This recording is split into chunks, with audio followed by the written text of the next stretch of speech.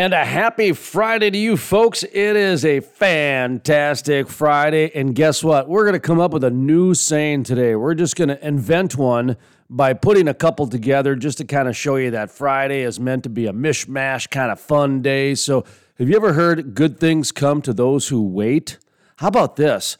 Good things come to those who are already grateful for everything they have.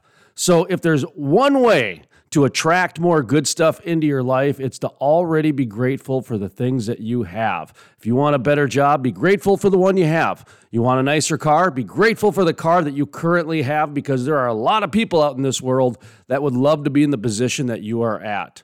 Think about that for a second. Good things come to those who are already grateful for the things that they have. Now let's get this Friday going, baby. It's Friday, Friday, Friday. It's time to play hard, work hard. Now, let's play hard.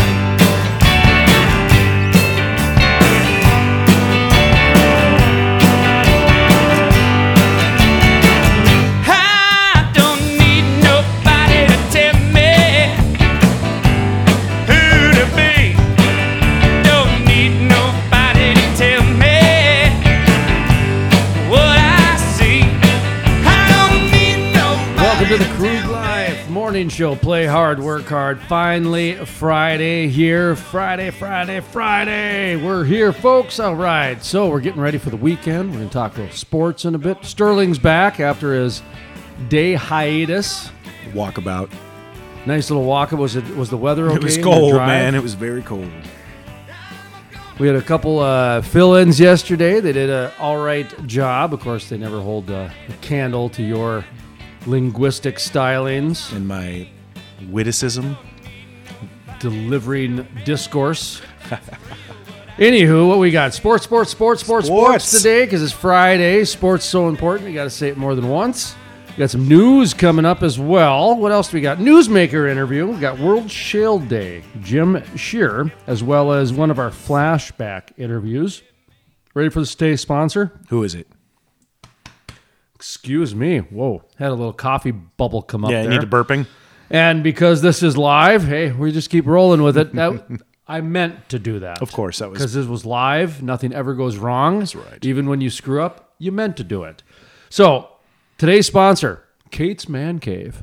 Kate's Man Cave. Kate's Man Cave. We've got a sponsor now. Kate's Man Cave. I want to hear about this. This is for male products. So if you've got, certain Needs? social hygiene needs, Kate's Man Cave, and we have the link right at the website. And that's all I'm going to really say about that. It's and just by a the way, tease. Just the tip, really. and they've even got some CBD products too. Really? Yeah, they do. Some CBD products. Yeah. Nice. I think I'll have to take a look. I just caught that, by the way. Just caught that. Just elevator isn't quite operating in full cylinders this morning. That's why you pay me the big bucks, man. Big buck. Okay, twice now. Very good then. All right. So what do we got coming up here? Oh, news coming up in just a few segments as well. And we've got, I suppose, some Biden news in there. And Keystone Pipeline. We've got Kathleen Skama scheduled a little bit later today. We were going to have her yesterday. Scheduling's my day went sideways. Her day went sideways. She's executive director president for the Western Energy Alliance. Probably pretty busy right now. Oh, they've got all kinds of stuff going on. So we appreciate her access. So that'll probably Monday. We'll probably air that. Maybe get it on over the weekend on the interweb. But our newsmaker interview today on our Swan Energy phone line is with Jim Shearer with World Shale Energy Day happening March 17th. And do you know why is that day? Why? Why is it? That is the first commercial hydraulic fracturing process in 1949 is March 17th. So 1949. There's a new movement afoot to basically celebrate World Shale Energy Day. Why not? Why not? So we're going to have Jim on to find out what it's about, see if we can't give those guys a little bit of a help and participate as well. I believe we're going to assist with some media just to, why not? Why not? Public awareness, we're all about that. We're all about inclusion. We're all about diversifying. Good conversations. Yeah. So I see that you've got something there. You're looking. Yeah, I don't want to jump the gun on the news, man, but there's some funny ones that are jumping out. Okay. Check this out. Oregon car thief scolds mom for leaving her child in a car he stole. Okay, read that headline again. That's gold. Oregon car thief scolds mom for leaving her child in a car he stole. Okay, so Oregon police are searching for a man who stole a car Saturday morning without knowing a child was in the back seat and came back to lecture the mom for leaving the child unattended. He did, of course, keep the car and drive away. He hopped in the car, drove it, realized there was a 4-year-old inside, drove back and ordered her to take the child out of the car, and then drove away again. Oh, wow. Little boy was unharmed, police said. So she was just 15 feet away from the car. This is the mother. She had the car in. She was just at a local meat market. She left the engine running, the doors unlocked, going inside for a few minutes to purchase meat and a gallon of milk. So Wait a minute. Where was this? this was in Oregon. Yeah. Where? Where exactly in Oregon? Beaverton. I don't know if Okay. that's kind of a small town or not, but So let me at least lock the doors, man. The woman walked into a meat market in Beaverton, Yeah, it writes itself, doesn't it? and what was? Okay, this is not a joke. This is a real. God, this is Friday. This is a real news This is headline. a real news Oh, headline. you picked a good one for Yeah. Friday, man. So, a woman walks into a meat market In Beaverton. and what happened next? The mother, Crystal Leary, This is the woman who walked into the meat market in Beaverton. Crystal Leary left the engine of her car running and doors unlocked before going inside to purchase meat and milk. Well, of course, American staples. I mean, what else do you get at a meat market? in Beaverton. Yep, she was just 15 feet away from the car on the other side of the glass, but turned around at the wrong moment. And how old was the kid? 4 years old. So that's interesting in itself, right there, because when I was growing up, you would leave kids in the car all the time. My parents at did, 4. but they'd lock the door. She Well, didn't it lock didn't the matter. door, They- left the car running. I mean, come on, man. Oh, the only thing the parents would say is leave the radio alone. Don't Yeah. touch the radio. Don't mess with my levels. Yeah, I mean, that's about it because you were, that's just the way it was. And I'm surprised she put it in park. I mean, she could have just left it in neutral. It could have rolled slowly down. And I'm not speaking for everybody, but I know I'm speaking for some of these people out there, especially if they grew up in the country where there were supper clubs. Yeah. Parents would drive for 15, 20 miles to go to these supper clubs, right? Mm-hmm. Well, the kids would just sit in the car. Or you'd go out in the car after dinner and sleep until they came out. I remember Exactly. doing that. That's what I'm saying. Yeah, so absolutely. The kids would be in this gravel parking lot in the car. Nowadays, you would get arrested so fast. And nowadays, even the thieves go. This is how much the social shaming has gotten. Okay, a guy steals your car and comes back and says you're a bad mother, and then drives off with your car. Well, that's the funny. This is fantastic. If you can call it funny, they found the car. It was abandoned. They're still looking for the thief, but there's nothing in here that the mother is potentially being charged with endangerment of the child. You got a really bad day when you go into the meat market in Beaverton, Utah. No, Your Oregon. kid gets That's stolen. Oregon. They don't want your kid. They bring him back, then scold you.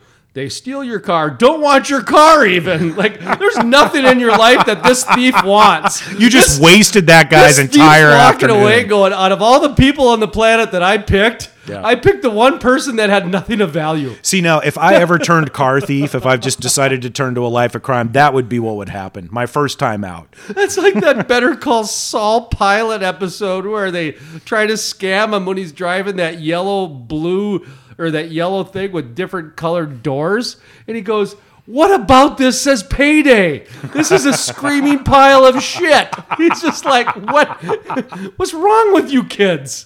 You're trying to scam you picked me? Yeah. Like, what's Oh man, that's, we were talking the other day about how so much of what used to be will never be again. And I can't even believe that a woman felt confident enough to leave a 4-year-old in the car. I mean, While it's running, doors Otis unlocked. is 14 now, and it wasn't until he was probably 11 or 12 that I even allowed him. Like when he was 9, nope, come in the store with me, Yeah. don't care.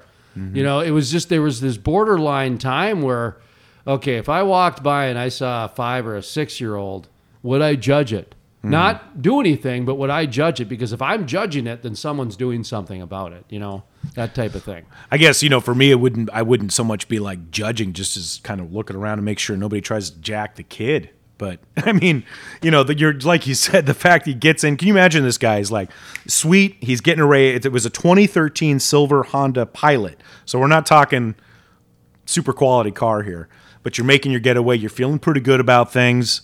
And then you look in the back seat and there's a 4-year-old. I wonder what was going through the 4-year-old's mind. Oh, I bet he was terrified. Or completely oblivious. Just be like, oh, another one of mom's friends. Uncle Jack's back. Yeah, Uncle Jack's. All right. So anyway, I'm sorry I jumped out of the news, but that one just couldn't wait. I just can't believe that the thief actually... we have gotten to the point where thieves will socially shame you now because you left a 4-year-old in a car. Yeah. That is fantastic. Like, whoa. I remember thinking how odd it was. Remember when the frivolous lawsuits came back in the 90s? The hot coffee and stuff like that? Yeah. Just all these weird ones. And one of them was that a burglar won a lawsuit because they got hurt on the broken window. Yeah, I think there's, some states have that stand your ground, but some states it's like entrapment, right? You can't trap your home so that if I break into it, there's not like a bear trap, right? No, but this was something like where the burglar broke in, but he cut himself on the glass. And he sued. And he won. Yeah, why not? And I just remember thinking, well, that's like just top of the line right there in terms of you can't make it up. No, dude. You just have to be tenacious and you can sue anybody in this country. Oh, without a doubt. Or try to. Try to. Well, that's kind of the way the courts work, right? Yeah, if you got the money. Well, isn't that what judges say? This is my court, my law. I don't care what he says or she says, my court. I mean, you could go to a different court and they can change it real quick. Yeah. So really, you're right. I mean, if you got enough money, you can create the law. It just might take you 15 courts, but all you do is find the one judge to say yes. Well, I'm going to hit that Mega Millions or Powerball soon, so I'll be able to afford any of that legal stuff. Can't wait for that to hit. All right, so what do we got coming up? Sports. We've got news and, boy, a newsmaker interview, World Shale Energy Day, plus much more coming up on the Crude Life Morning Show. Play hard, work hard. My name is Jason Speece. That is Sterling, and Frackleberry Hound is sleeping away. He's gotta change his ways of thinking.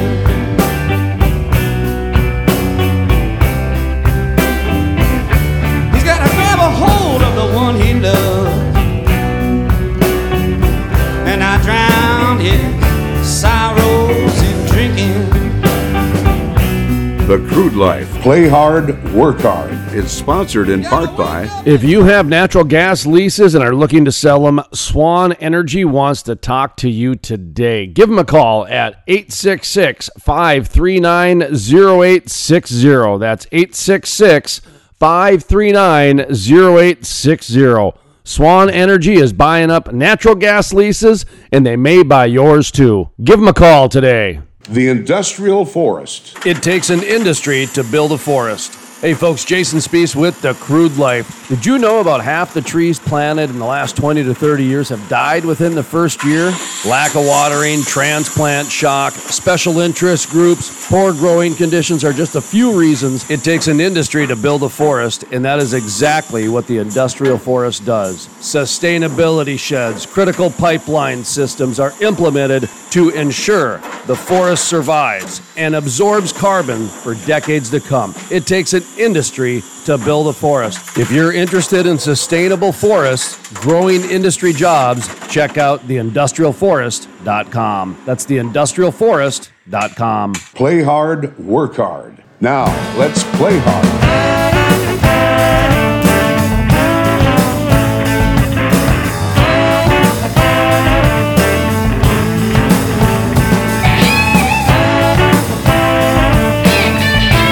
Welcome back to the Play Hard, Work Hard morning show. It's the Crude Life morning show. Terry Edom is our guest, author of The End of the Fossil Fuel Insanity.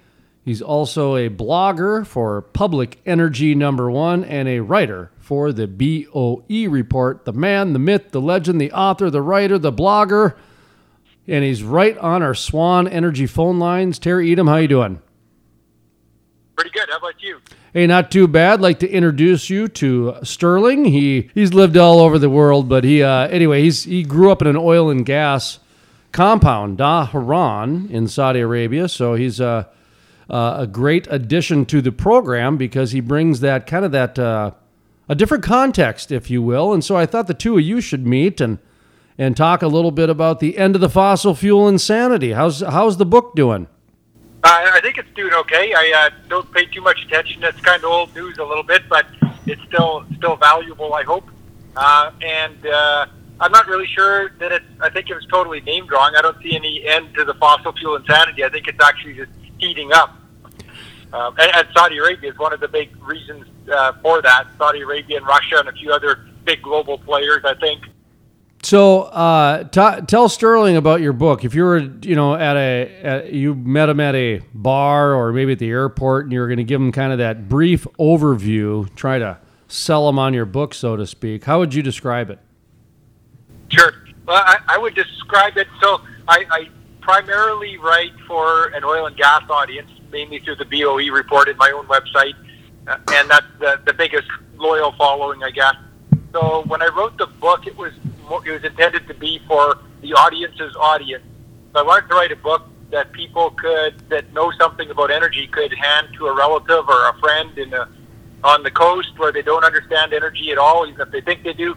But mostly people that are just curious about it and say, like, what's really going on here? Like, are fossil fuels that evil, or are they that great, or whatever?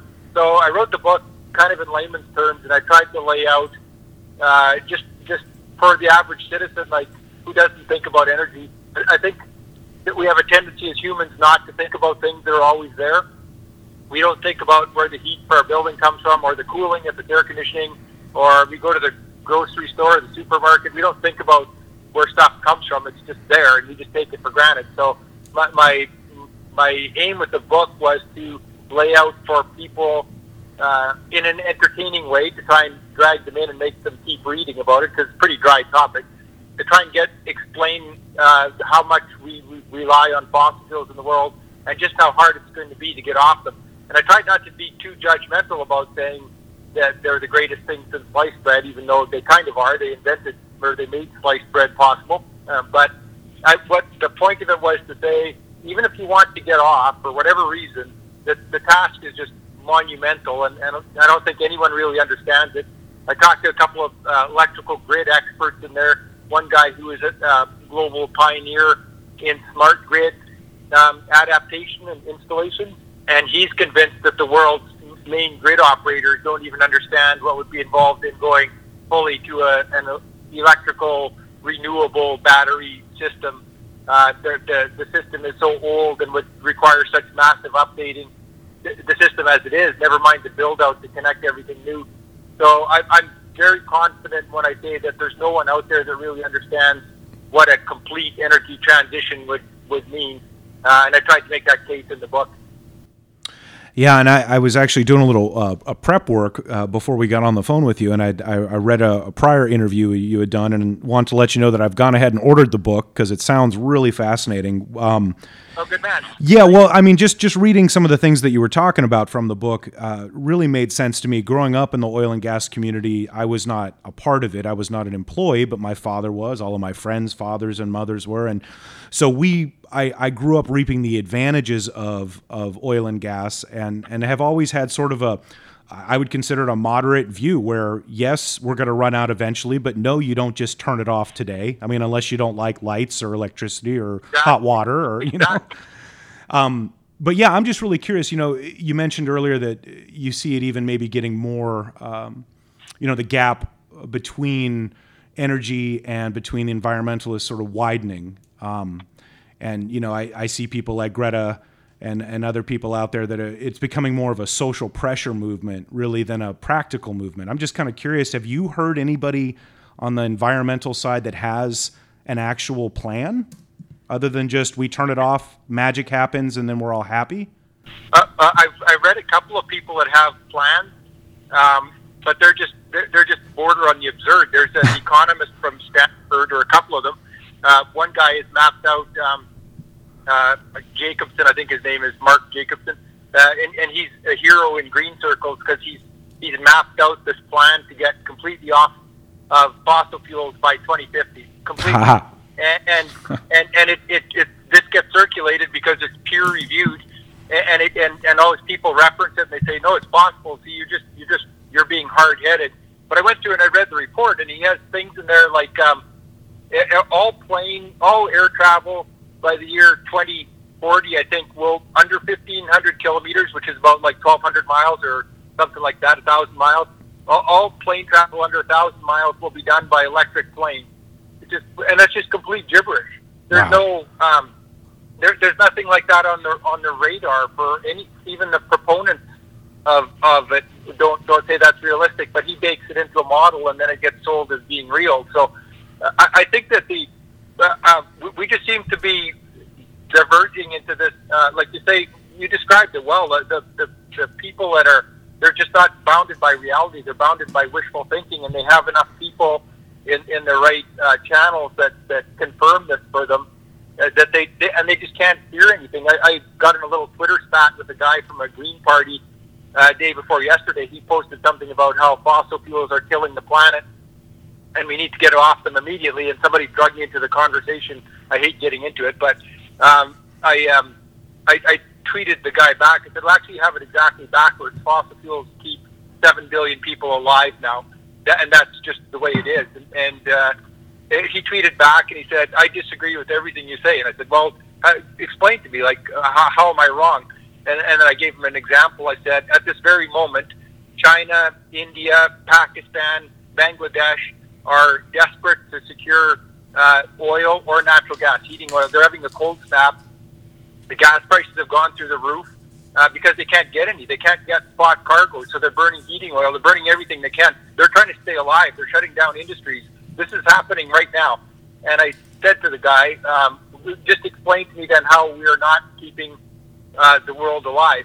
And he replied back like a robot. He said, the atmosphere can't handle any more carbon. We must get off them now. And so it's just like you're talking to a robot.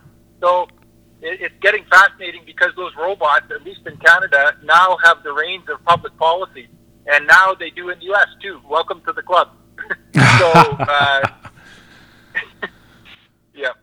Hey, I was going to ask you about Canada because that's where you live, and your, of course, day-to-day is osmosis Canadian energy. And I was doing some research for an ESG article that we were doing, and an interview we had this week with Meridian Energy Group, Lance Medlin. They were talking about some of the work they're doing there. Of course, ESG, environmental, social governance.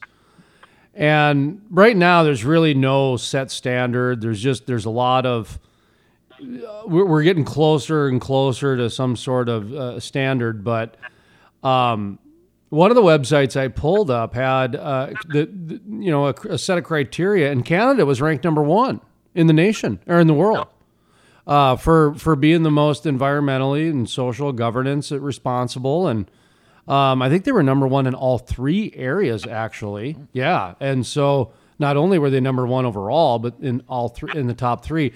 Now, I mean, it was put out by Canadian government, but no, I'm just kidding. No. Propaganda. Yeah, it was actually some third party site, and there wasn't, they did have a formula and a criteria and that sort of thing. But and I've talked to some people at the Federal Reserve, and they're working on their own formula too, and that and everything. But what makes Canada so different than the United States or Saudi Arabia or some of these other Russia? Some of these other countries. Why is on one hand it revered, and on the other hand the pitchforks and torches get out so easy? Well, it's a good question. I think that there's kind of a bit of a bifurcation there. We do have some standards which sound bizarre in terms of how stringent they are. And I know critics will scoff at this, but it's true. I worked for a pipeline company for years, and there's we have a guideline, for example, that at least here in Alberta, and I assume it's probably national too. Well, I know it's in the neighboring province as well. But if you have a spill like of oil or hydrocarbons of more than a liter, which is there's 4 or 5 liters to a gallon just per magnitude, it's like a quart or something. if you have a spill of that magnitude or bigger off a lease site, it's a reportable release. So you have to report that to the government, and then that goes into the statistics as a spill or an oil incident or something. So the like that's not very much. Like my brother works with some heavy equipment in the logging industry, and when this implementation came in, I don't know, a decade or so ago, it was like, what? Like if you have a hydraulic fluid leak out in the forest somewhere, it's a reportable spill, but that's the way it is. So that's one of the avenues where if people pay attention to those sort of standards, you could say, yeah, there really is. You can't get away with anything here, and that's a good thing. I'm not complaining about it. I'm just saying that it really is true. But at the same time, there was that smear job done on the oil sands about 10, 15 years ago, and Canada's industry did a really, really poor job of defending themselves. But I know there's a group of environmentalists. When the oil sands were starting to be developed in Alberta, the oil sands are massive. There's 1.8 trillion barrels of oil in place, and it's spread over 144,000 square kilometers, which is about 100,000 square miles or something. Just massive.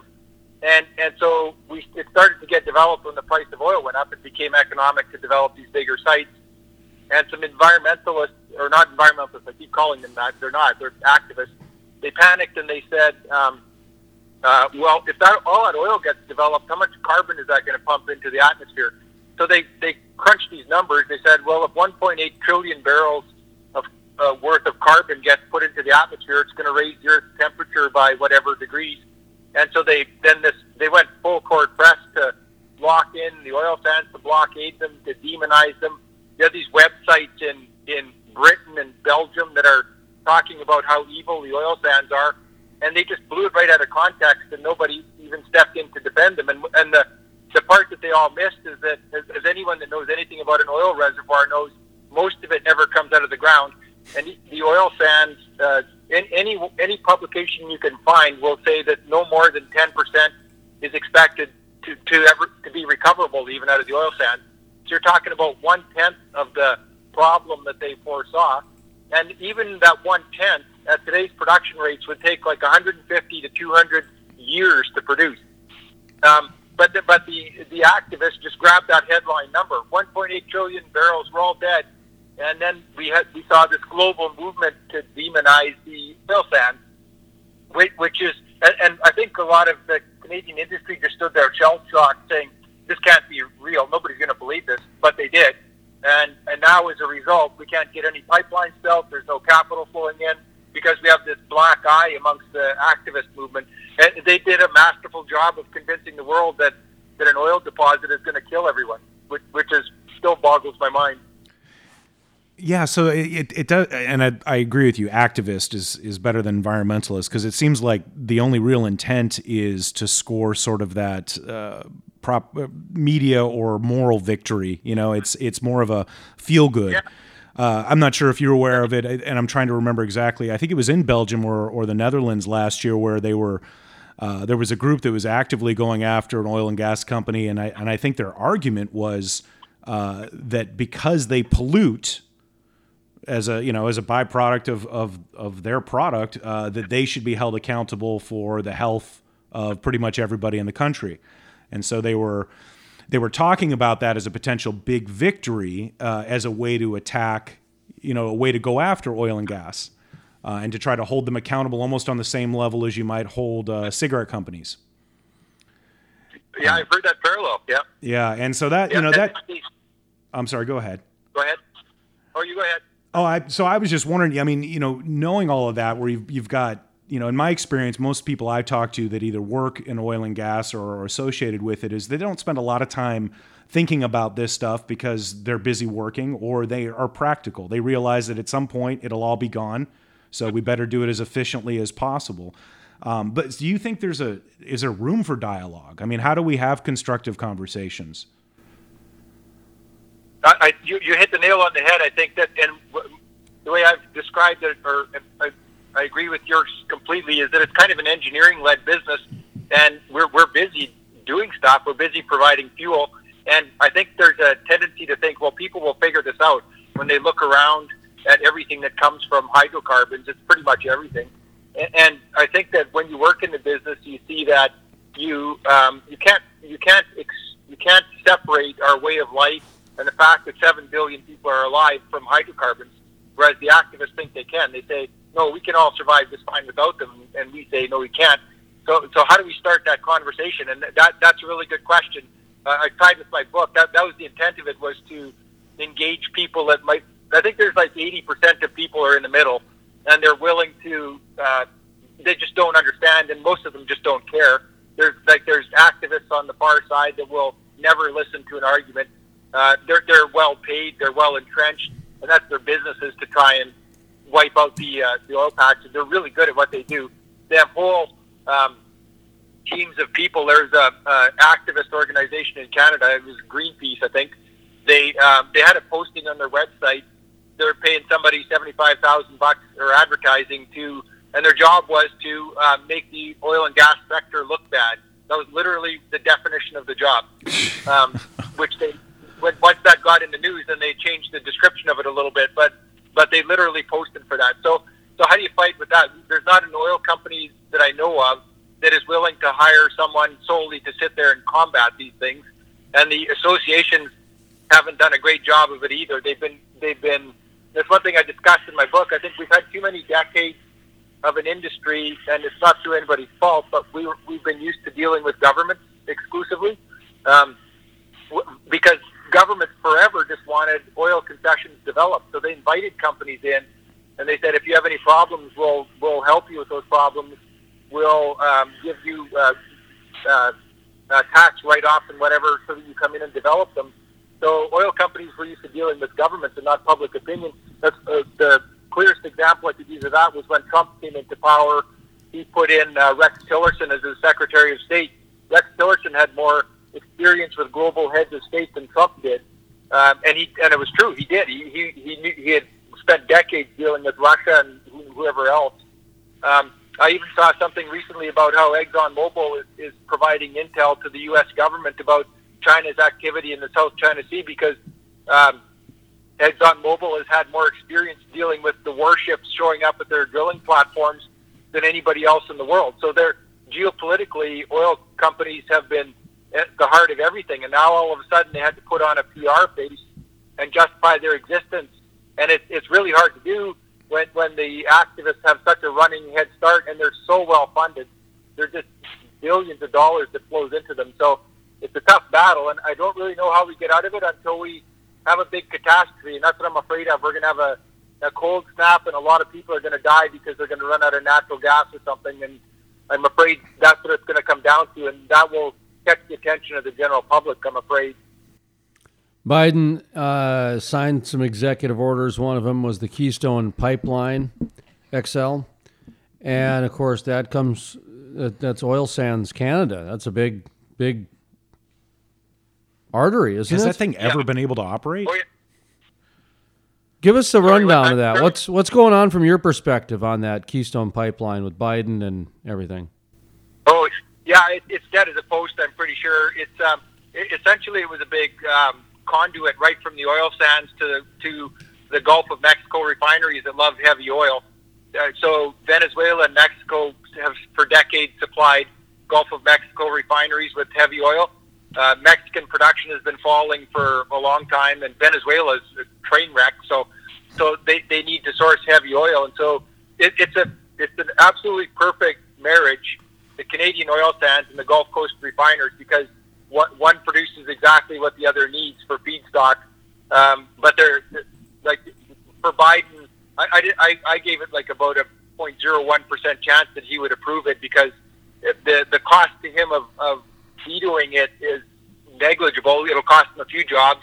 If he had approved it, he would have every one of those activists standing on his doorstep screaming for his head, and it's not going to take much to push him out of office, I don't think, as it is anyway. So there's a lot of people waiting in the wings to take over from the old guy. So I don't think that he would risk doing anything favorable to the oil patch, and the Keystone XL benefits Canada a little bit, and the oil sands a lot, and so it's an easy thing to veto.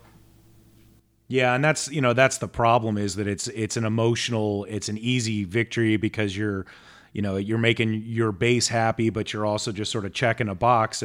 But on both sides of it, I'd like to see both sides come down a little bit so that they can actually talk about it. Whether it's lobbyists for oil and gas concerns that don't seem to have an effective message except pushback, or the activist environmentalists that are just trying to make us feel guilty, and using sort of a shame to try to change things. I don't see how the temperature can come down, but I really, what I'm reading about this book, I can't wait to get it, because it's nice to hear that somebody's out there thinking about how we should have conversations. Yeah, and it's also the strategic aspect of it too that's just being ignored, and that's one thing that I mentioned at the outset is that I'm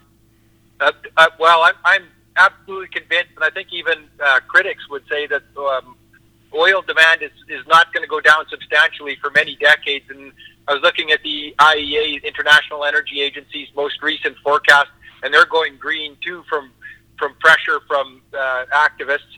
But even in their optimistic scenario where we get off oil quickly, in quotation marks, they're still saying we're going to be spending or consuming 60 million barrels a day by 2050. And I believe that's true. I think it'll be a lot more than that. But the smart geopolitical players in the world are looking at that, and they're saying, how do we take advantage of this?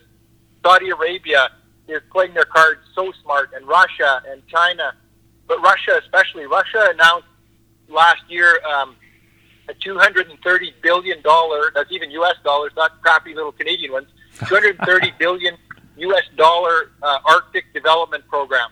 They're I don't even know how much volume that's going to equate to, but they're embarking on this at the same time that Canada and the United States are banning access to any Arctic development. So they're going to be laughing for 30, 40 years out of this. The Saudis the same. Abu Dhabi has a $120 billion development plan. So all of these guys are looking out and saying, look at the West. They're shooting themselves in the feet. They're getting caught up in this activist movement. They're destroying their industries. Who's going to be standing in 30 years? Who's going to be holding the reins for all of that oil demand, which is still going to be there? And even more so, natural gas. Natural gas demand is just going to go up and up by anyone's forecast. And where's it going to come from?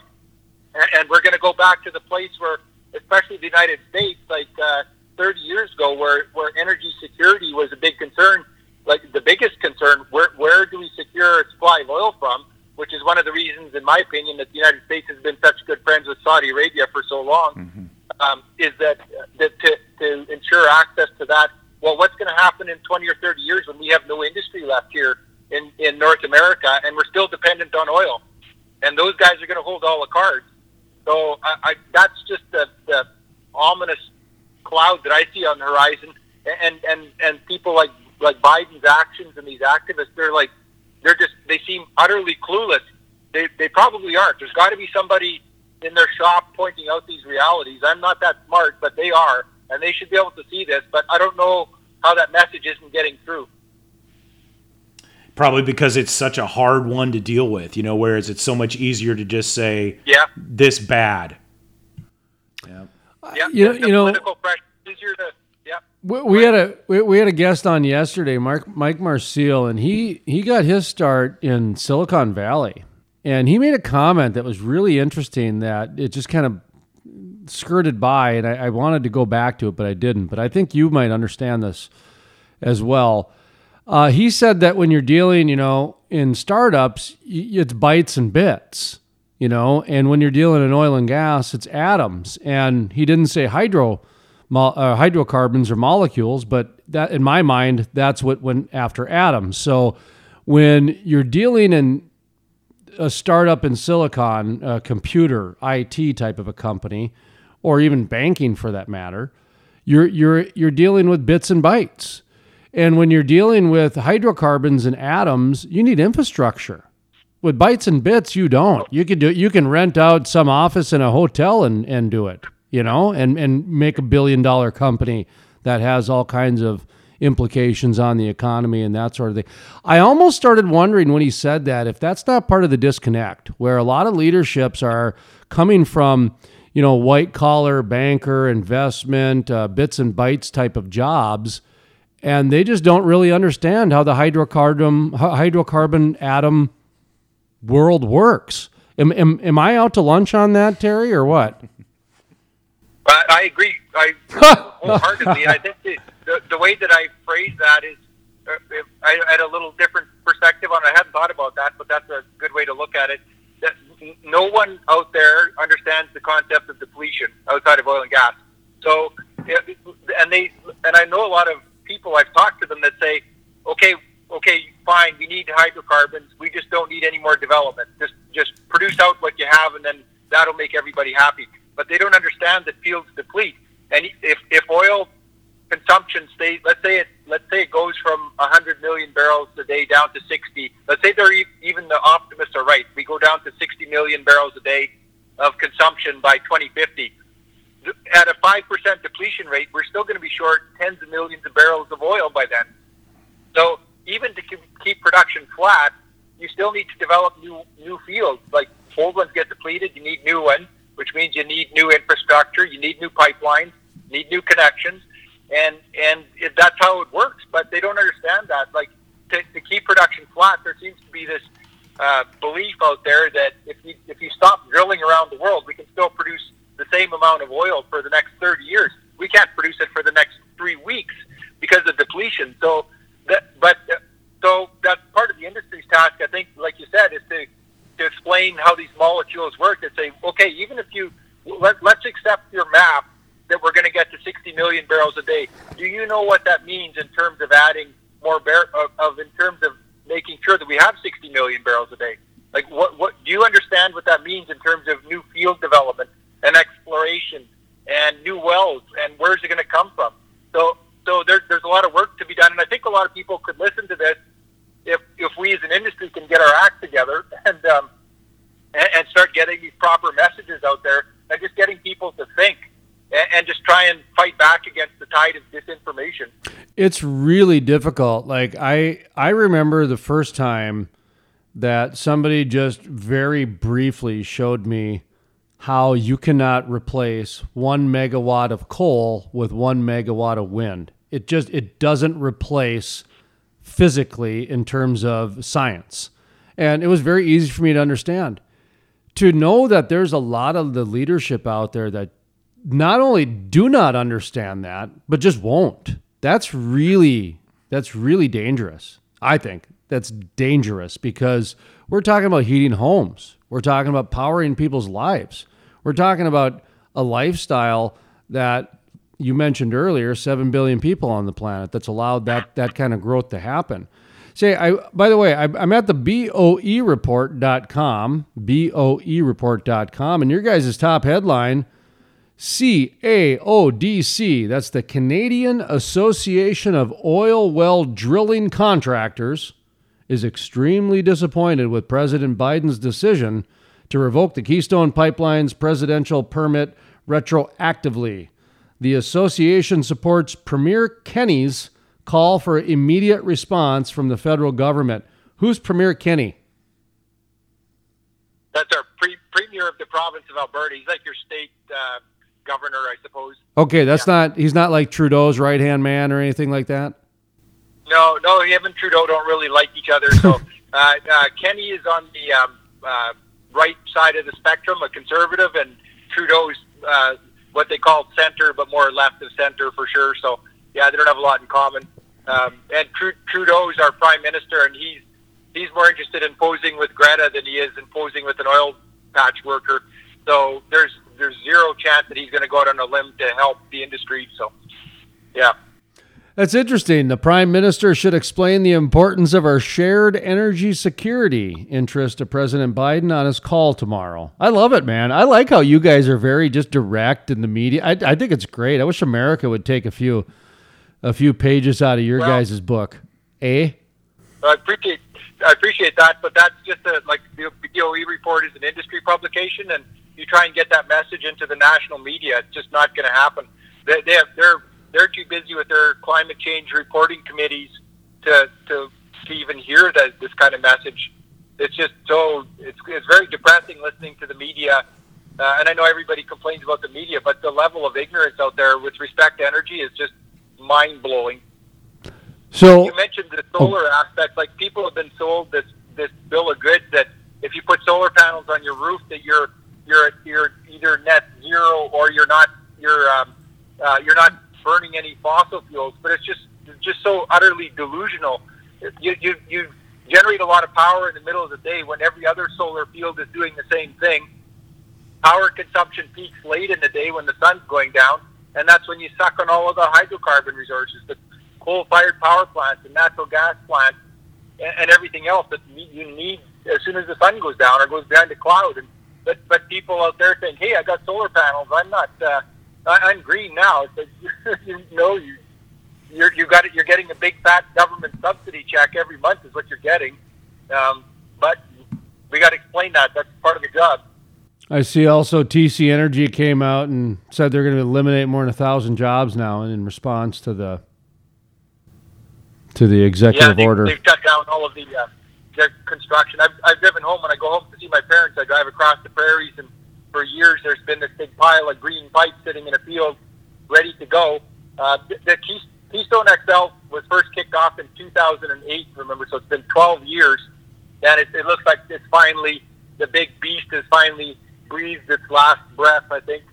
So, but I never saw this. I never saw it going ahead for years. So, do you know is TC Energy? That's a Canadian company, correct? Yeah. So they're Calgary based, right?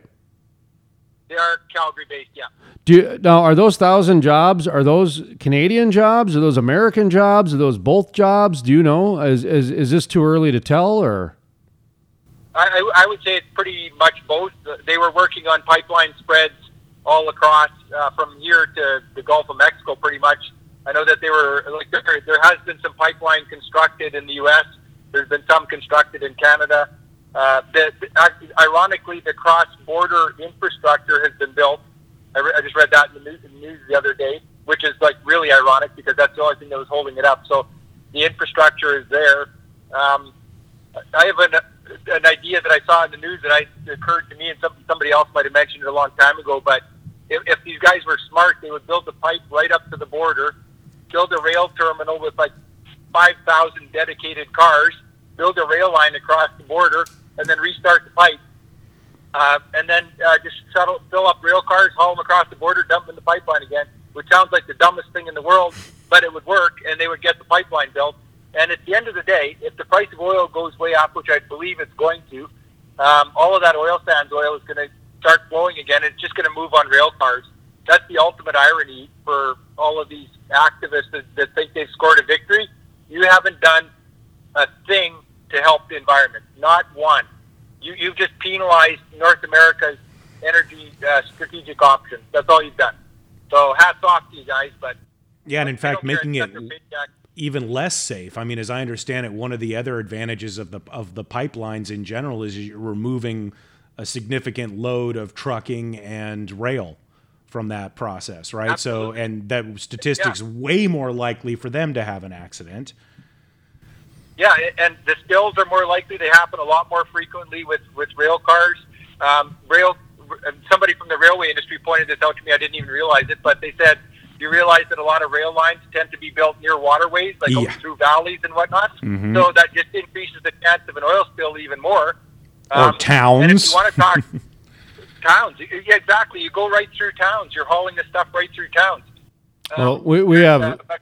We had the Castleton. Right. Castleton is 20 minutes outside of Fargo. We had that last year? No, that was 2014, 15. Jeez. Was that rail car explosion, BNSF. I wanted to ask you about like Line 3. Up in Bemidji, Minnesota, there's protests happening quite a bit over in East Grand Forks, and small groups, the rumblings, the war drums, if you will. And I didn't mean that against Native Americans. I meant that as an actual just... football game or something like that, I guess. But see, I can't do it. I cannot. I have not been able to go one show without offending a country or a culture yet. Yeah, he's checking all the boxes. I cannot do it, man. Anyway, but Line 3, obviously the DAPL, we talked about that yesterday with the Bismarck mayor. He's concerned about a rerun of that happening, based on some of the Keystone XL pipeline. Anyway, just the tea leaves and the signs and everything. But are there any pipelines that you're keeping an eye on? Like I mentioned that Line 3 just because it's close to Canada. I don't know if you guys are affected by that or not. Oh yeah, we'd be hugely affected by that. It's one of the few arteries that's being worked on that would increase export. We can't get our oil out of Western Canada. We don't have enough pipe. Right now we do, but there's not enough to handle the growth, any kind of growth. And Line 3 is replacing, that's an Enbridge line, and it's made to replace a really old line, which should be replaced. And they just chose, when they're replacing it, they chose to expand the size of it, which of course set everyone off. And so that's in danger. And I don't know if it'll get done or not. There's a lot of work that's been done, but it doesn't matter. It doesn't seem like it matters what approvals you have. There's a group somewhere that can stop something. Even worse than Line 5, Line 3 is Line 5, which is an Enbridge line, which crosses through a body of water in Michigan, one of the Great Lakes, I think, where two Great Lakes meet. And it's underwater, and the governor of Michigan has ordered that pipeline to be shut down. It's like 500,000 barrels a day. She said by May it has to be shut down because there's a risk of a spill into the water. That would be devastating for Southern Ontario refineries, including all of the jet fuel required for Toronto's airport, which is pretty big. It would cut off all of the propane supply to northern Michigan and all of fuel supply to northern Michigan. And the governor doesn't seem to care. She just says, nope, it's got to go. So those are the kind of risks that the pipeline industry is facing. I think it was Energy Transfer president was in the news yesterday. I saw an article where he said, and I believe him, he said that he doesn't think that there will be any more pipeline construction in North America. He just doesn't think it's going to happen, other than some maybe little minor in-state things. But anything that crosses the border, he doesn't think it'll get built. And I agree with him. I think that whoever owns the infrastructure now is golden. They're going to have their stuff full forever, and the highways and the rail lines are going to fill up with hydrocarbons. This is just beyond belief to me, but in the northeast U.S., there's a company that's developed, and they've got approvals to start trucking natural gas from the Marcellus to the coast because they can't get a pipeline built. Jeez. So you've got these rolling bombs heading down the highway every day to deliver natural gas hundreds of miles, which is just beyond insanity. But that's what you have to do to get fuel to people these days. So, I don't know, we're in La La Land. I think what we should do is we should try to get activists against the pipeline. If they want it to be truly safe, they need to each get 2 buckets, go up, and carry it down to the coast. I think if we formed like a human chain of environmental wackos, we could do, then they'd be doing something. Yeah. Well, you know what's ironic is that I've heard from almost every person that I know in the oil patch saying, please, please, please, why don't we just shut down all our pipelines for a week and see what these people think of them then? Yep. And I would love to do that, but as a free market industry, no one will do that. Contractually, you couldn't. And, I mean, Russia has done that. Russia did that to Europe a couple of winters ago. In the dead of winter, they turned off a natural gas pipeline as a wake-up call to show who's boss. And they got everybody's attention, and that's one reason why there's other pipelines being built, and a lot of LNG terminals were built in Europe because of that. They realized, holy crap, sorry, I offended somebody there, I'm sure, but this is how the world works, and this is what happens if somebody wants to withhold our supply. But here we just kind of, there's one thing that's kind of ironic, if you haven't noticed, that the activists will never sabotage a pipeline enough to put it out of commission. They'll sing and dance and they'll halt the new ones, but they won't. Like I invite them to go turn off all of the. No, that's bad. But they won't shut down a big pipeline because they know that there'll be huge economic consequences and there'll be consequences to people's lives. So they don't do it. Now I think that a lot of them climb over fences and do a lot of mischief, but there's some sort of a weird acknowledgement of respect there that they can't do that because people are going to get hurt. It's a schizophrenia, and maybe some of that is just people's reaction to trying to deal with something that is so really, it's a really large problem. I mean, and that's from somebody who has no idea how you'd even go about doing it, except in the briefest layman's way. But I mean, I think most people just check out. They just go, okay, it's easier to say it's black or white, it's good or bad, rather than nuance. Yeah, well, and that's one thing that the activists have on their side. Like, if you go to the average person on the street does not care at all about energy. They care about, when I first started writing, I queried some people and said, like, what's interesting to you about energy? And they said, well, the price of gas. And I heard fracking is bad, but other than that, they don't care about anything. And so, I forgot what I was going to say there about the. I'm sorry, I lost my. No, that's okay. I stopped listening 5 minutes ago too. No, What? I'm just kidding. I gotta give him a hard time. No, we're looking at the clock and we gotta probably wrap up here. But I did want to ask you: do you follow American football? I do. I don't get to watch it very much, but I do enjoy it. We're going to talk about some sports, because, it's so important. You got to say it more than once. Hey, sports, man. They used to call that the toy department. Not anymore, man. Let's have that the main event. Let's have politics be the toy department. The way these politicians treat. It'd be like toddler or infant department. Well, it is. I look at Fox News and MSNBC as Sports Center. That's all it is a bunch of guys Sports shouting. Yeah, it's sports shouting. Yep. It just, they speculate here, and then here's why I was right even though I was wrong. Well, here's why I was right even though I was wrong. It's just that back and forth. But so this weekend we've got some pretty good matchups. We got the Tom Brady-led Tampa Bay Buccaneers against Aaron Rodgers and the Green Bay Packers. And then you've got Josh Allen with the Buffalo Bills taking on Patrick Mahomes with the Kansas City Chiefs. Do you got any predictions, sir? I hope you're asking Sterling and not me. So I've been a Brady fan forever. And I guess because I'm older than him, I really appreciate watching what he's done down there. I think to me, that's just a great story. I haven't watched much since the start of the season. I've just been too busy. But I remember watching that transformation, and so I got a soft spot for that guy. But Green Bay's pretty tough. And the other matchup, I don't know. I don't know. So no predictions. Well, all right. You're going to pick them because there's no wrong answer till Monday. But so I'm going to put you down for Tampa Bay because you kind of seem like you at least would be comfortable there. And flip a coin on the other one. Who do we got? We got the Chiefs.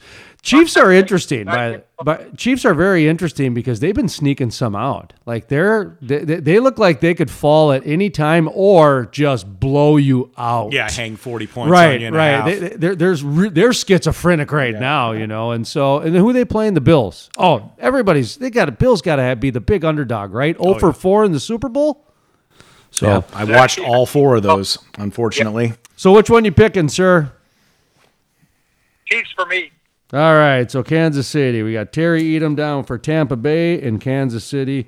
Yeah, it's just for fun. We're going to do picks in our next segment, so we thought we'd include you. But give yourself a plug, and of course we'll have the links available at the website. So the BOEreport.com, and then also publicenergynumber1.com, and then your books. Where can people get your books, End of the Fossil Fuel Insanity, and etc.? The End of Fossil Fuel Insanity is online at Amazon.com or at Barnes & Noble. It's sold online, so go pick up a copy and give it to someone you know that's energy ignorant. It's pretty funny. People really enjoy it so far. All righty. Well, we're going to take a brief pause. When we come back, we're going to talk some sports. It was great talking with you, Terry. Thank you very much for spending some time with us. Yeah, no, likewise, Sterling. Good to meet you. Yeah, keep in touch.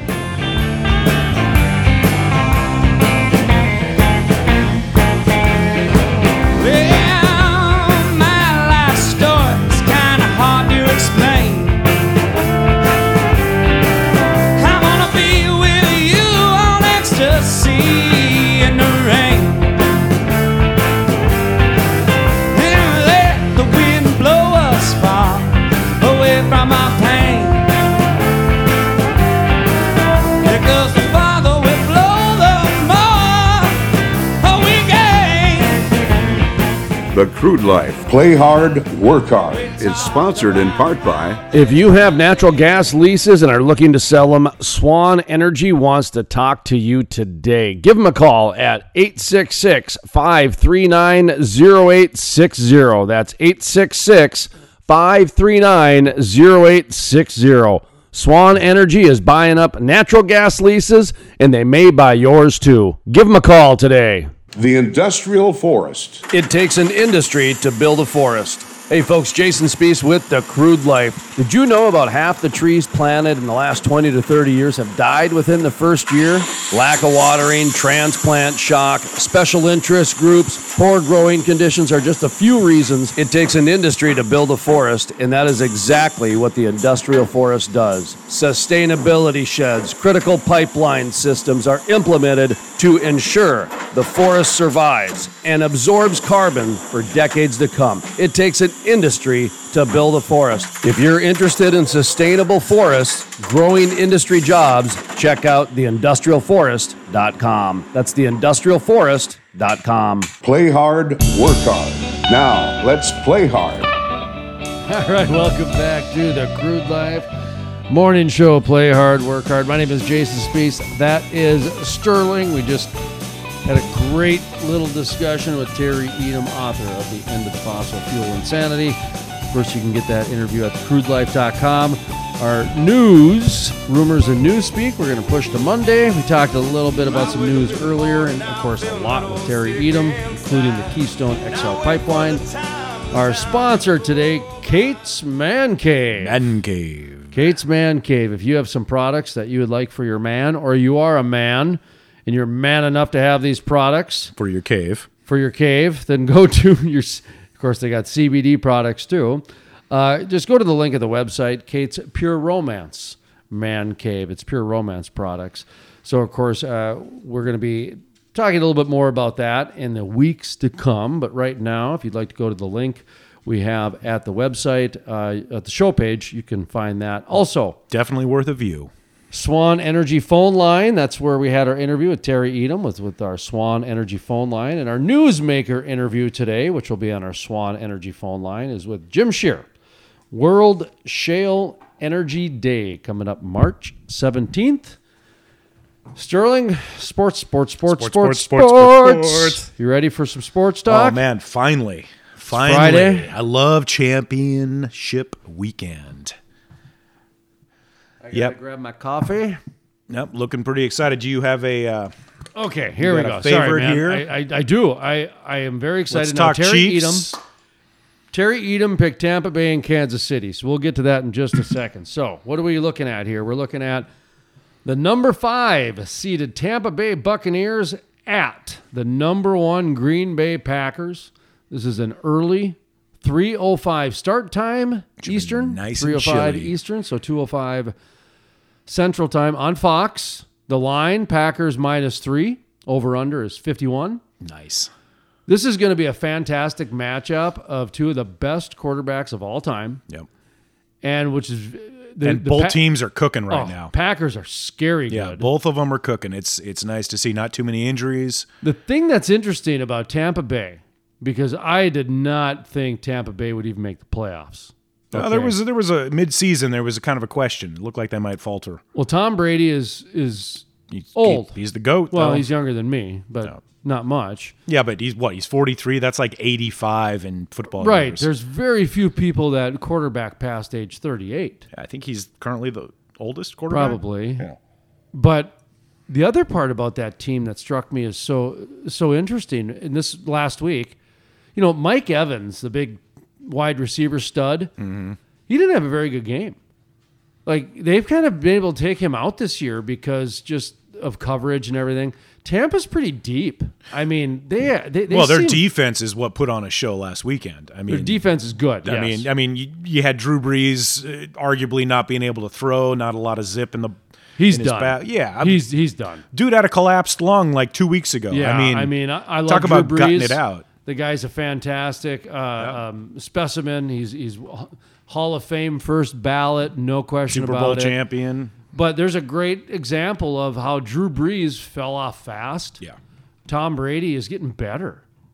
how do you get better like that as the season goes on, where it's showing that his decision making, and I just am amazed that Gronk is past his prime, but Gronk's one of those guys that you can just have one good game.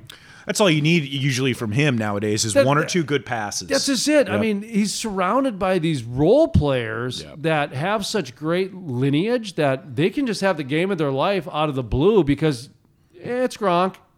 Yeah, he probably could. Zero catches because he's old. You know, when Brady was figuring out where he wanted to go, I wonder if Tampa was part of his consideration, not just because that they were a pretty stacked team, but I wonder if he was looking at it from a historical point of view. Because he's gotten just about everything you can get, but no team has ever played the Super Bowl in their home stadium, and it is in Tampa this year. Oh, I never thought of that. Yeah. That was the Vikings last year that were trying to get that. Was that a year? Yeah, I think a year or two Last ago. year, right? No, it was 2 years ago. Oh, was it 2 years Yeah, it was ago? 2 years ago. Okay. Yeah. U.S. Bank Stadium. Yeah. So, knowing a little bit about, Brady's legacy, you wonder if that was part of his calculation, but should be a great game. I mean, I'm not a huge Packers fan, but when Rodgers just steps back off a back foot and launches it 70 yards, I mean, have you seen some of his Hail Marys? Remember back against Seattle and stuff like that? Just, dude, it's touched. So it should be a fun game. I remember when Aaron Rodgers had that. I think he went.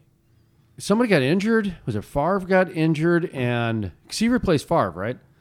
And then Aaron Rodgers kind of went in and took him on like an 8-game win streak, or Could have been. They had an injury, and I can't remember who the injury was. If it was a running back or who it was, but they should have been done. Mm-hmm. And Aaron Rodgers carried them for 8 games, and I think they lost in the playoffs. But that's when I saw Aaron Rodgers as the man. He was that HOF Hall of Fame quarterback. Absolutely. And as much as, you hate him and, But, this year he's actually behind a team that's not either totally weak and or falling apart from injuries. And that's where I'm getting at, is that they've got a really good team this year. It's not that crappy team that he took on a big win streak. But so who are you picking? It's hard to pick against Brady, but I like Rodgers in his home stadium. I mean, unfortunately I've witnessed Green Bay lose at home in the playoffs a couple times, and that used to be a pretty much a shoo-in for them. But I think they're still going to win. I'm going to go with Tampa Bay. I'm just going to go with Tampa Bay. I'm more rooting for Tom Brady. I'd like to see him actually win one. As a Buccaneer, I just think it's cool when the old quarterbacks, like when Peyton Manning went and won it with the Broncos. With the Broncos, yeah. They wrote him off in Colts land. Yeah. And he's coming back from a severe neck injury. Whatever. Yeah. It's Brett Favre. They wrote him off in Green Bay, and that's what happens to old quarterbacks is they're valuable somewhere else. Like Philip Rivers, he could have caught lightning in a bottle with the Colts this year, and he just retired. Yeah. They had a great defense, and they had a lot of injuries at the end of the year. But. I wonder though. Let's say Tom doesn't win, or let's say he gets the Super Bowl and loses. Do you think he comes back for another year, or do you think if he wins, do you think he goes out? Absolutely. Yeah, I think so too. Absolutely. If he wins it, he's going to retire. What else would you have to go after? I mean, you've got 7 rings at that point. You've won the Super Bowl in your hometown for your team. Yeah. You'd be better off coming back as a backup mentor, like saying, "Listen, I got nothing else to prove. Yeah. I'm not doing it for the money anymore." That's a good idea, actually, because Tampa Bay would be in a tough position next year all of a sudden without Tom Brady. I mean, they'd be pretty much right back where they were before they got him. It goes to show how much you need that bedrock of a QB. Speaking of a couple guys that win the big game, Josh Allen with the Buffalo Bills, 2 seed. I forgot they were a 2 seed. Oh man, they are so fun to watch this year. Kansas City, number 1 seed, and they're at Arrowhead Stadium. Of course, Kansas City Chiefs are favored by 3. I think it's a pick 'em actually, but yeah, I do too. Over/unders 53. This is one of those games that's so interesting. It sounds like Mahomes is going to play. And, is he? Yep. Okay. And then you've got the Bills as well. So you got 2 young studs. You've got Josh Allen, running quarterback. I think he was 4th in the league in rushing. Yeah, you got 2 really similar quarterbacks in play style. In terms of their ability to scramble and make plays happen outside of the pocket. In fact, they tend to play better out of the pocket. I mentioned Kansas City, the way they've been playing. They almost lost to Cleveland last week. No, Cleveland was scrappy. That was a fun game. Kansas City has just been getting by. And like I said, that's either, okay, we're going to get upset, or, hey, We finally wrinkled out the irons, 45-0. Well, hey, they lost to the Patriots in the AFC Championship, 2 years ago by 6 points, right? So they could have gone to the Super Bowl then. They went to the Super Bowl and won the next year. They're definitely, I think, if Mahomes comes out and plays at 75% of his capacity, there's a good chance they're really going to win. I just think the Bills are going to win. I do. I think I'll tell you, I'm picking the Bills. I am a big Chiefs fan. I've been a Chiefs fan since they brought in Montana back in the day. I've lived through a bunch of. It was nice to see the Chiefs win. I'd like to see the Bills get there. I mean, could you picture like any of the matchups would be great. Bills and Tampa Bay or Green Bay, and talk about Green Bay, Kansas City, two of the oldest franchises. That would be a historic game. What is so interesting about this, you are right, because the NFL wins no matter what. Yeah, I'm so excited great because foursome. You've got, first of all, no matter who wins between Tampa Bay, you've got a Hall of Fame quarterback with Aaron Rodgers or Tom Brady. Yeah. So right away, you've got the storyline written there. And then on the opposite side, it's either the young buck of Josh Allen or Patrick Mahomes. So either way, it's a new guard or the old guard, is baby. It the student beats the teacher, or does the teacher beat the student? Right. Now I am the master. Yeah, it's that old age thing. And interesting story. For those folks who follow anything to do with the Bakken, of course, we've got North Dakota State football. I think 7 national championships in a row before COVID. So was it 7? I stopped counting. Might even 5. be 8. Yeah, I know it's 7. When I moved here, I think it was about 5. So for Division II, they're 1AA. I call it Division II, but they're a dominant force. And Craig Bohl is now the coach of Wyoming, okay, where Josh Allen went to school. Yeah. Well, do you remember when Craig Bohl abruptly left during the season? It was like they won one playoff game, and then all of a sudden he left, and then Chris Kleiman, who's now Kansas State coach, Chris Kleiman took over. Yeah. Craig Bohl took off to go meet with Josh Allen because Josh Allen was a freshman coming into Wyoming from California. Coaching change.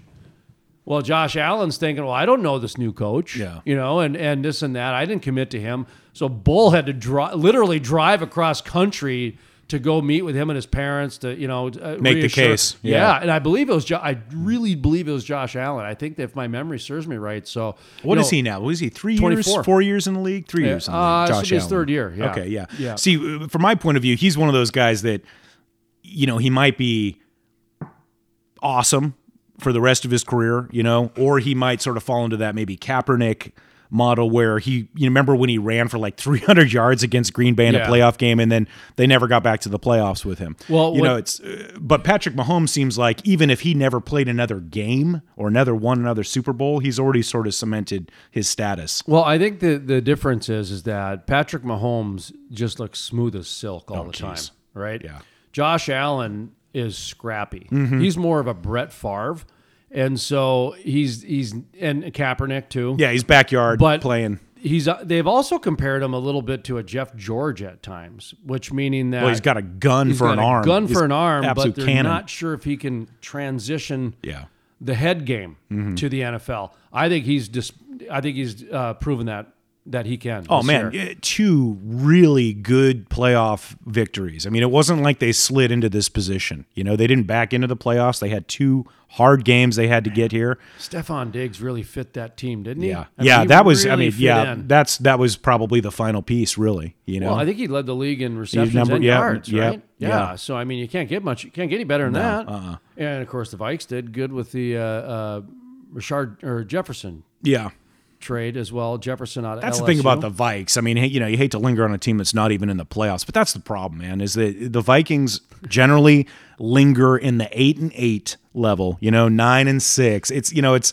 They're a mediocre team. The last time we had a really good team, it was Case Keenum, and it was the only chance they won against the Saints. It was a total miracle play. It was awesome. But I mean, and the Vikings are another team that have been to 4 Super Bowls and never won one. Mm-hmm. So that's right. We've got our own shame. 0 for 4, baby. Yeah, not even been back since the 70s, I don't think. So the one thing I wanted to ask you about, did you follow at all about how the Kansas City Chiefs and Buffalo game might get moved? There was a movement to try to cancel the game. Well, I think it was Not cancel it, reschedule it. There was, I think, a Fox Sports analyst that was talking the other day about making the case that they should reschedule the game until Mahomes was out of concussion protocol.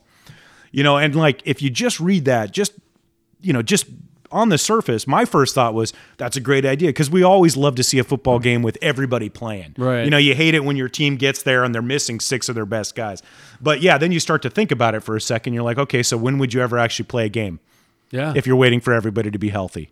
Well, and that's the whole adversity aspect. Do you of get it. to pick 3 players that are kind of super players? Well, that okay, if these guys are injured or we COVID, can't play. we can't play. Yeah. Well, it's interesting too coming against that they're going to be playing the Bills because Bills had one of the best, if not one of the most historic comebacks in a playoff game with a backup quarterback, Frank Reich, coach of the Colts now.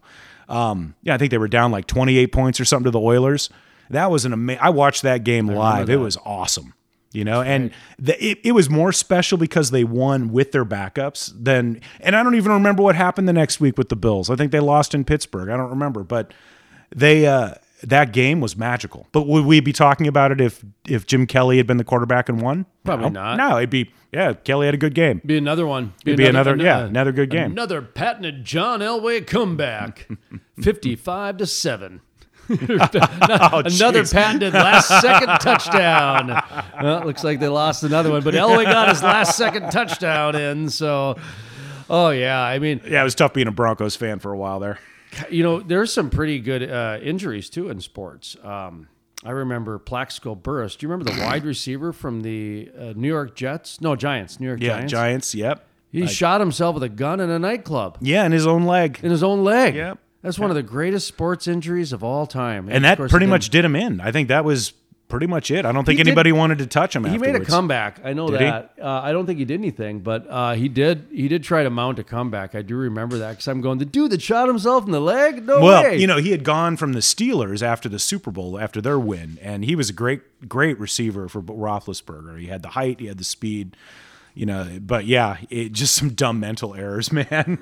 What's funny is you think about how many of these guys end up injuring themselves outside of work. Well, that's what made me think of it. Like, okay, because COVID, you probably got injured outside of work then. Yeah. Well, if everybody's in the bubble, this and that, well, you got it at the hotel or wherever the case is. So technically, it's kind of a away from work injury. Motorcycle accident. That's what made me think of the Plaxico Could you Burress. imagine though, like you remember, I think it was the punter for the Jacksonville Jaguars, and I think it was back in, I don't even remember, 2006 or something like that. But the coach of the time, Jack Del Rio, brought in a block of wood and an axe into the locker room as sort of a visual aid. We're going to chop the wood, right? So Chris Hansen, the punter, picks it up, misses the wood, slices his leg, goes on injury reserve for the rest of the season. He's done. I do remember that. That was about as good as the guy who cut himself opening a DVD. That's right. Who was that? That was Mark Eaton. No, not Mark Eaton. No, Adam Eaton. Adam Yep. Eaton. Yeah, he sliced. And you know what? I could totally relate to that guy because I have done that myself. Is that what it was? He sliced himself Yeah, he was DVD? trying to get into a DVD. Yeah. That was a good one. And there was another one doing some hedge clippings. Bob Ojeda, I think, was his name. He was a pitcher for the Mets. Yeah, somebody. Another one fell in the shower. God, I wish I could remember his name off the. Well, Jeff Kent, the Giants guy, Yes. said he hurt his wrist washing his car, but later it was found out that he was popping wheelies on his motorcycle. I do remember that one. Yeah, because he had a no motorcycle clause in his contract. So if he got caught on a motorcycle and got injured, his contract got null and void yeah. or cost him some penalties or something like that. I wonder about, with Hansen chopping his leg off nearly in the locker room, I'm presuming before a game or, because they're getting motivated. It's like, what's the injury report you have to file, right? Because they're a business. They've got HR, right? So it's like, can you just imagine putting that report together? We should see if that's available under the Free Information Act. Do you think some attorney said, let's go after Del Rio for bringing the axe? Yeah. Like, it was premeditated, man. I mean, who brings an axe into a locker room? And well, I always go back to, if you could charge the bartender for being responsible for everybody in the freaking bar if they leave the bar. You know what I mean? Yeah, the bartender's making minimum wage plus tips. And he's supposed to keep an eye on everybody who's apparently getting a drink because if they get in trouble, I mean, I can't even, I still blows my mind that they can legally bartenders have been put in jail for that without even knowing. But you'd think the coach get held liable for that, right? I mean, he brought the axe in. I just hope they had a backup punter, because not many teams do. Oh, usually it's the quarterback.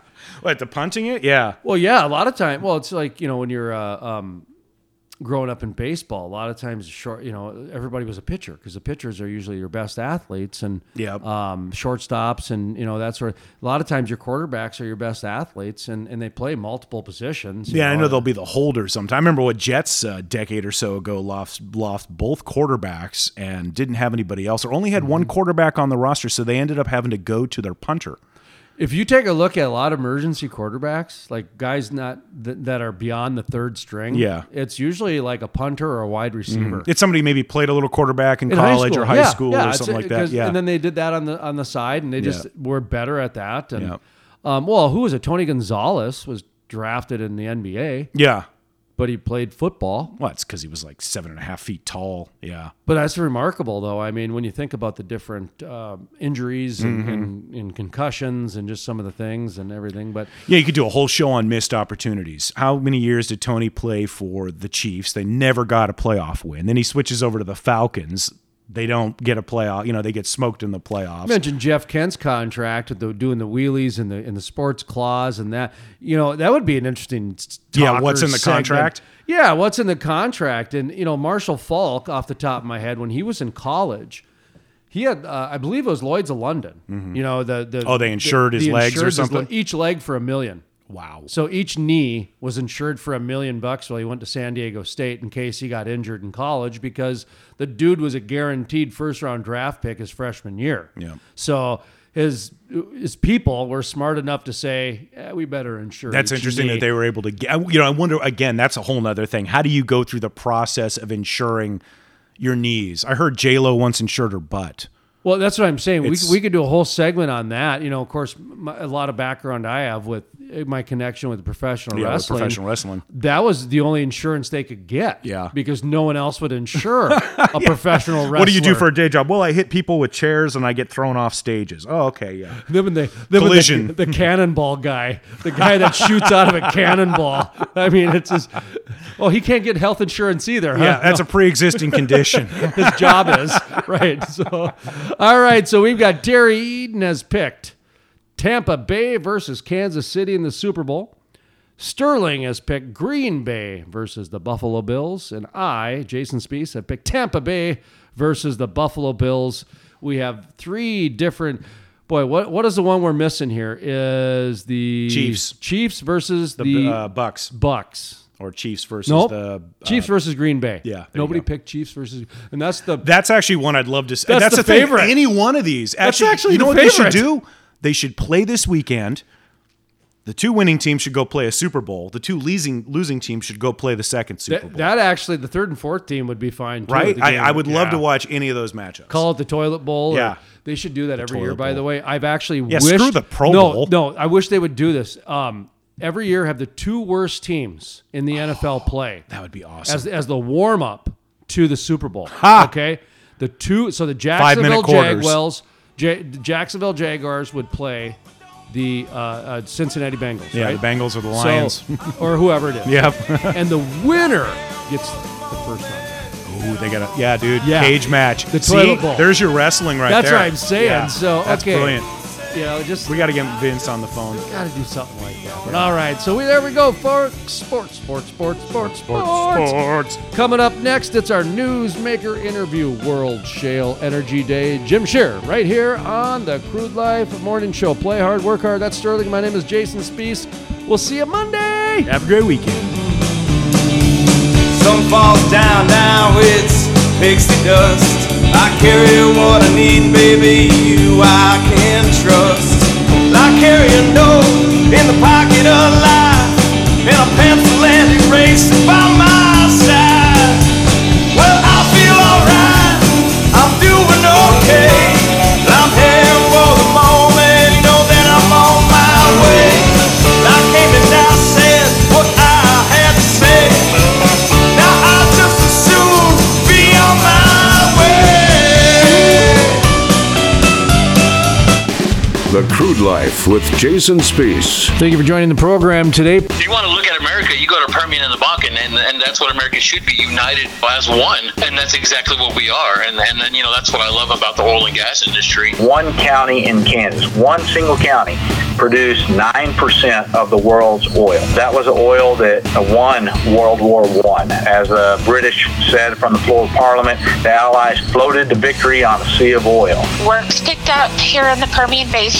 Yeah, leadership really needs to take a look at how we've been doing things and constantly make changes in how we can do things better. Commodities are always, any commodity business, whether it's milk or whether it's oil or whether it's apples, they always are boom or bust, because the solution to low prices is high prices, the solution to high prices is high prices. It's a big issue. It's kind of Red Riding Hood syndrome here. People making out the industry to be the big bad wolf. And on top of that, you would get a nice increase in pay, as I'm sure most of us all know. When you move to oil field areas, you get a nice little bump in pay. After him and I having 5 margaritas over at the Cork and Pig, I called my boyfriend and I was like, hey, do you want to move to Texas? And he was like, yeah, when are we moving? And honestly, we moved about a month after that. This oil and gas industry, I've met some of the best people I've ever met in my life doing this. Play hard, work hard. Now let's work hard. My name is Jim Shearer from World Shale Energy Day.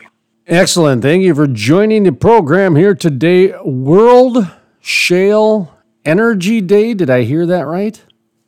That's a mouthful, and yes, you have it correct. World Shale Energy Day. Well, let's start off by talking about what World Shale Energy Day is. Well, it's great to chat. Let me tell you a little bit about World Shale Energy Day, which is a celebration of the great organic-rich black shales that are found worldwide. You said the black shales?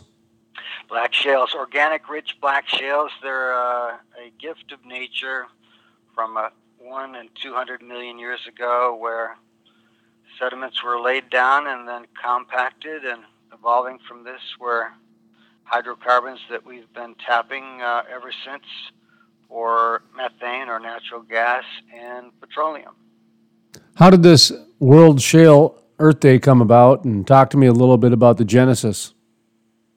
Well, it's great that you actually said that misnomer. You said World Shale Earth Day, and that's actually how it got started. So Earth Day just had its 50th anniversary last March, and those of us professionals in the shale industry thought, gosh, every day is Earth Day with the shale industry. So we should have our own day and celebrate in like manner around the world the tremendous benefits of shale energy, shale gas, and petroleum.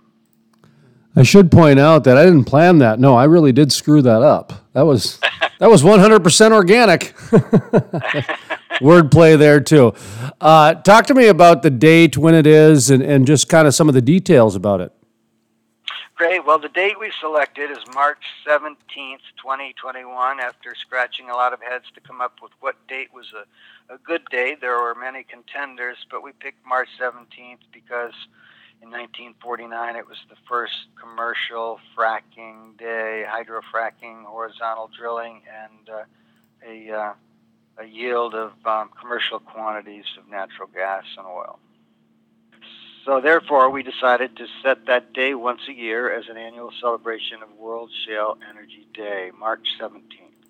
Interesting. I didn't realize that about the date, the significance. Well, as I said, it was a challenge.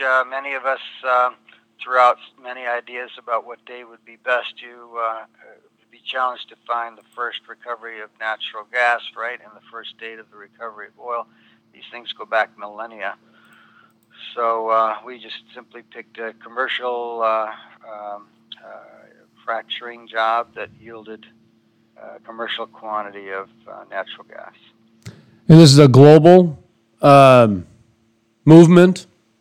Is that correct? That's a good question. So yes, it is the World Shale Energy Day. It could also be called an International Shale Energy Celebration or a Global Shale Love Fest. This is a group of people who are part of the industry who want to share and celebrate during events on that single day the transformative nature of organic rich black shale, and also the innovations like horizontal drilling and rock tickling and fracturing that allow that shale to liberate that gas and oil that's been trapped there for a few 100 million years. It's really a nature's gift to us all that we can now get to something that's been sitting there made for free and more easily captured than ever before. World Shale Energy Day. Now, if my notes are right, happening March 17th. Is that correct? That's right. March 17th, all day, 24-hour celebration. Everybody can be involved. If you go to the website, you'll get details at worldshaleenergyday.org. That's O-R-G. And sponsors and participants are building now a group of activities and celebrations. Some are doing celebrations in their home offices. Some are doing celebrations by having lectures and webinars. Some are celebrating by taking tours to facilities. But with the overlay of COVID, there'll be a little bit different celebration this year than the next year. Hopefully we'll have more of an in-person celebration everywhere. A lot of it's going to be over social media, I imagine, with the pandemic and some of the restrictions from state to state. Talk to me about how you guys are raising awareness. You did a little bit, but, just kind of in a concerted effort, how you're going to raise awareness, some of the distribution outlets. I mean, coming on the Crude Life is one way, so you don't have to name that. We're already doing that. Well, the nice thing is that the internet is everywhere, right? So while it's true that shale formations are not found in every country, there are certainly beneficiaries worldwide. So you use the internet and social media with this newfangled thing called a hashtag, right? The pound sign or the @ sign, and you can post on Twitter and Facebook and LinkedIn and Instagram any and all messages, and you'll see more and more postings come up from all of the sponsors and partners and friends of this celebration. So this is actually day one, the inaugural World Shale Energy Day. So we call it day one of One Day for Shale Energy. Somebody listening might want to participate. They might want to sponsor. They might want to help out. How can somebody do all the above? That's great that you asked, because the website tells all. So at worldshaleenergyday.org website, www.worldshaleenergyday.org, are ways to make donations with the PayPal button, and you can fill out the contact form and say how you'd like to participate. And it could be individuals who simply want to celebrate. We expect celebrations in a couple hundred countries around the world, and those are people who have been beneficiaries of shale energy. Many don't know that all of our hospitals and cogeneration plants and factories and enterprises and schools use natural gas and oil, and we're all beneficiaries in some way, and there are industries that build tools and utilities that help all this work. So we expect a worldwide celebration, and social media on the internet is the way we're going to spread the word. Looks like you guys are taking donations on your website too. Talk to me about the donation process or the sponsorship process. How are you guys, making money? You got to give yourself a plug.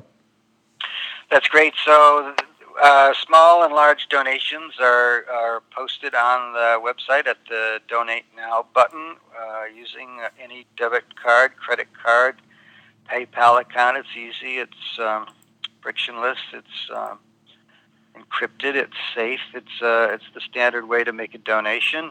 No checks have to be cut, written, or sent. You simply just go online now, which is really nice, because with COVID and people wanting to do things touchlessly, it's easy to do that. And sponsors send us their logo, a high-resolution logo, and we put their logo on the website with a link back to their website to bring them more traffic and more attention. and we will post up their pictures of the celebration. We'll post up their text of the innovations that they've come up with, and the teams in upstream and midstream and downstream all can be celebrated. So if you have a story you want to tell and you want to show it on the website World Shale Energy Day, we'd be happy to post it there, and we're thrilled to have supporters and sponsors and media partners.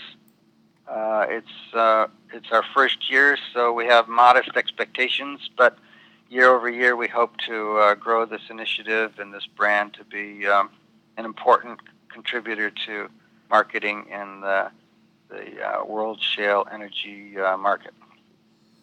The Crude Life with Jason Spiess. Thank you for joining the program today. You know, I come from an oil background. My family's been in the oil and gas industry for 60 years. I think the thing with the younger generation is the younger generation has pretty much bought into the climate change phenomena. They really believe everything that people tell them. We just want to thank everybody that has been so supportive of us, and especially you, Jason. Without your help, I don't think our event would be as successful as it is. So I don't want to be real critical of them, because being a guy who's, dad has several small businesses and coming from that sort of small business background, I get it. I mean, the operators here were put in a real bad position by the state of North Dakota. I'm glad that we've got people like you to pay attention and bring us information on stuff like this. Prices can't go any lower for services.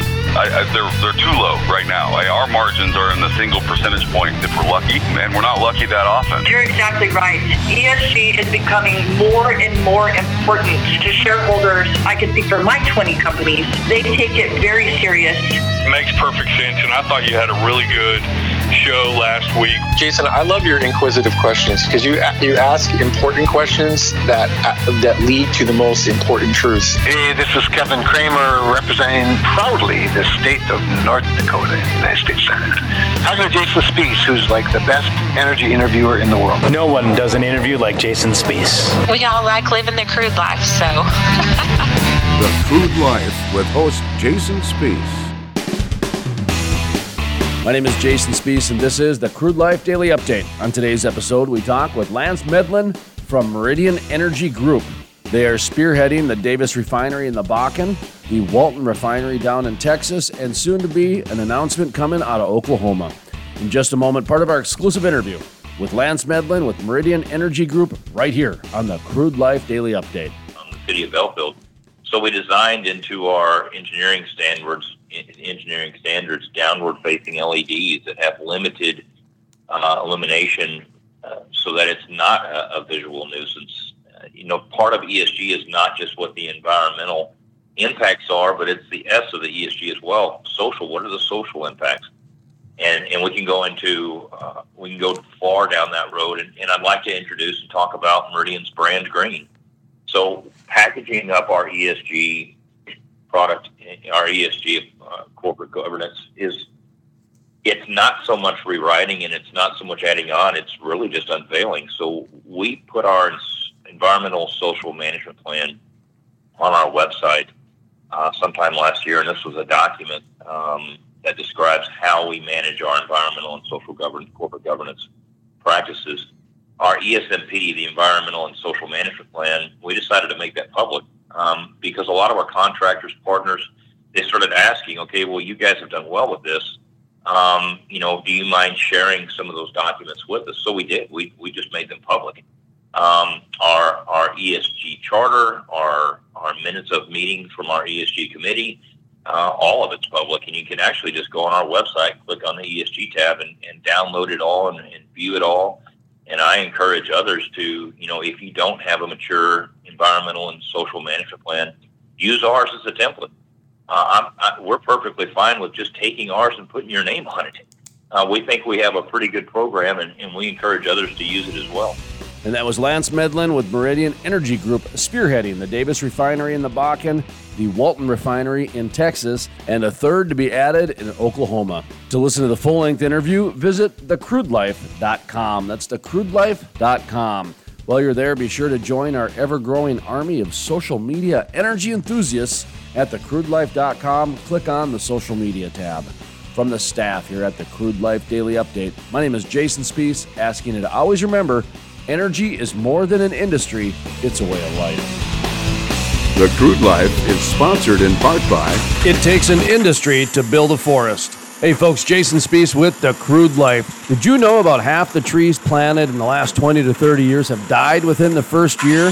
Lack of watering, transplant shock, special interest groups, poor growing conditions are just a few reasons it takes an industry to build a forest, and that is exactly what the industrial forest does. Sustainability sheds, critical pipeline systems are implemented to ensure the forest survives and absorbs carbon for decades to come. It takes an industry to build a forest. If you're interested in sustainable forests, growing industry jobs, check out theindustrialforest.com. That's theindustrialforest.com.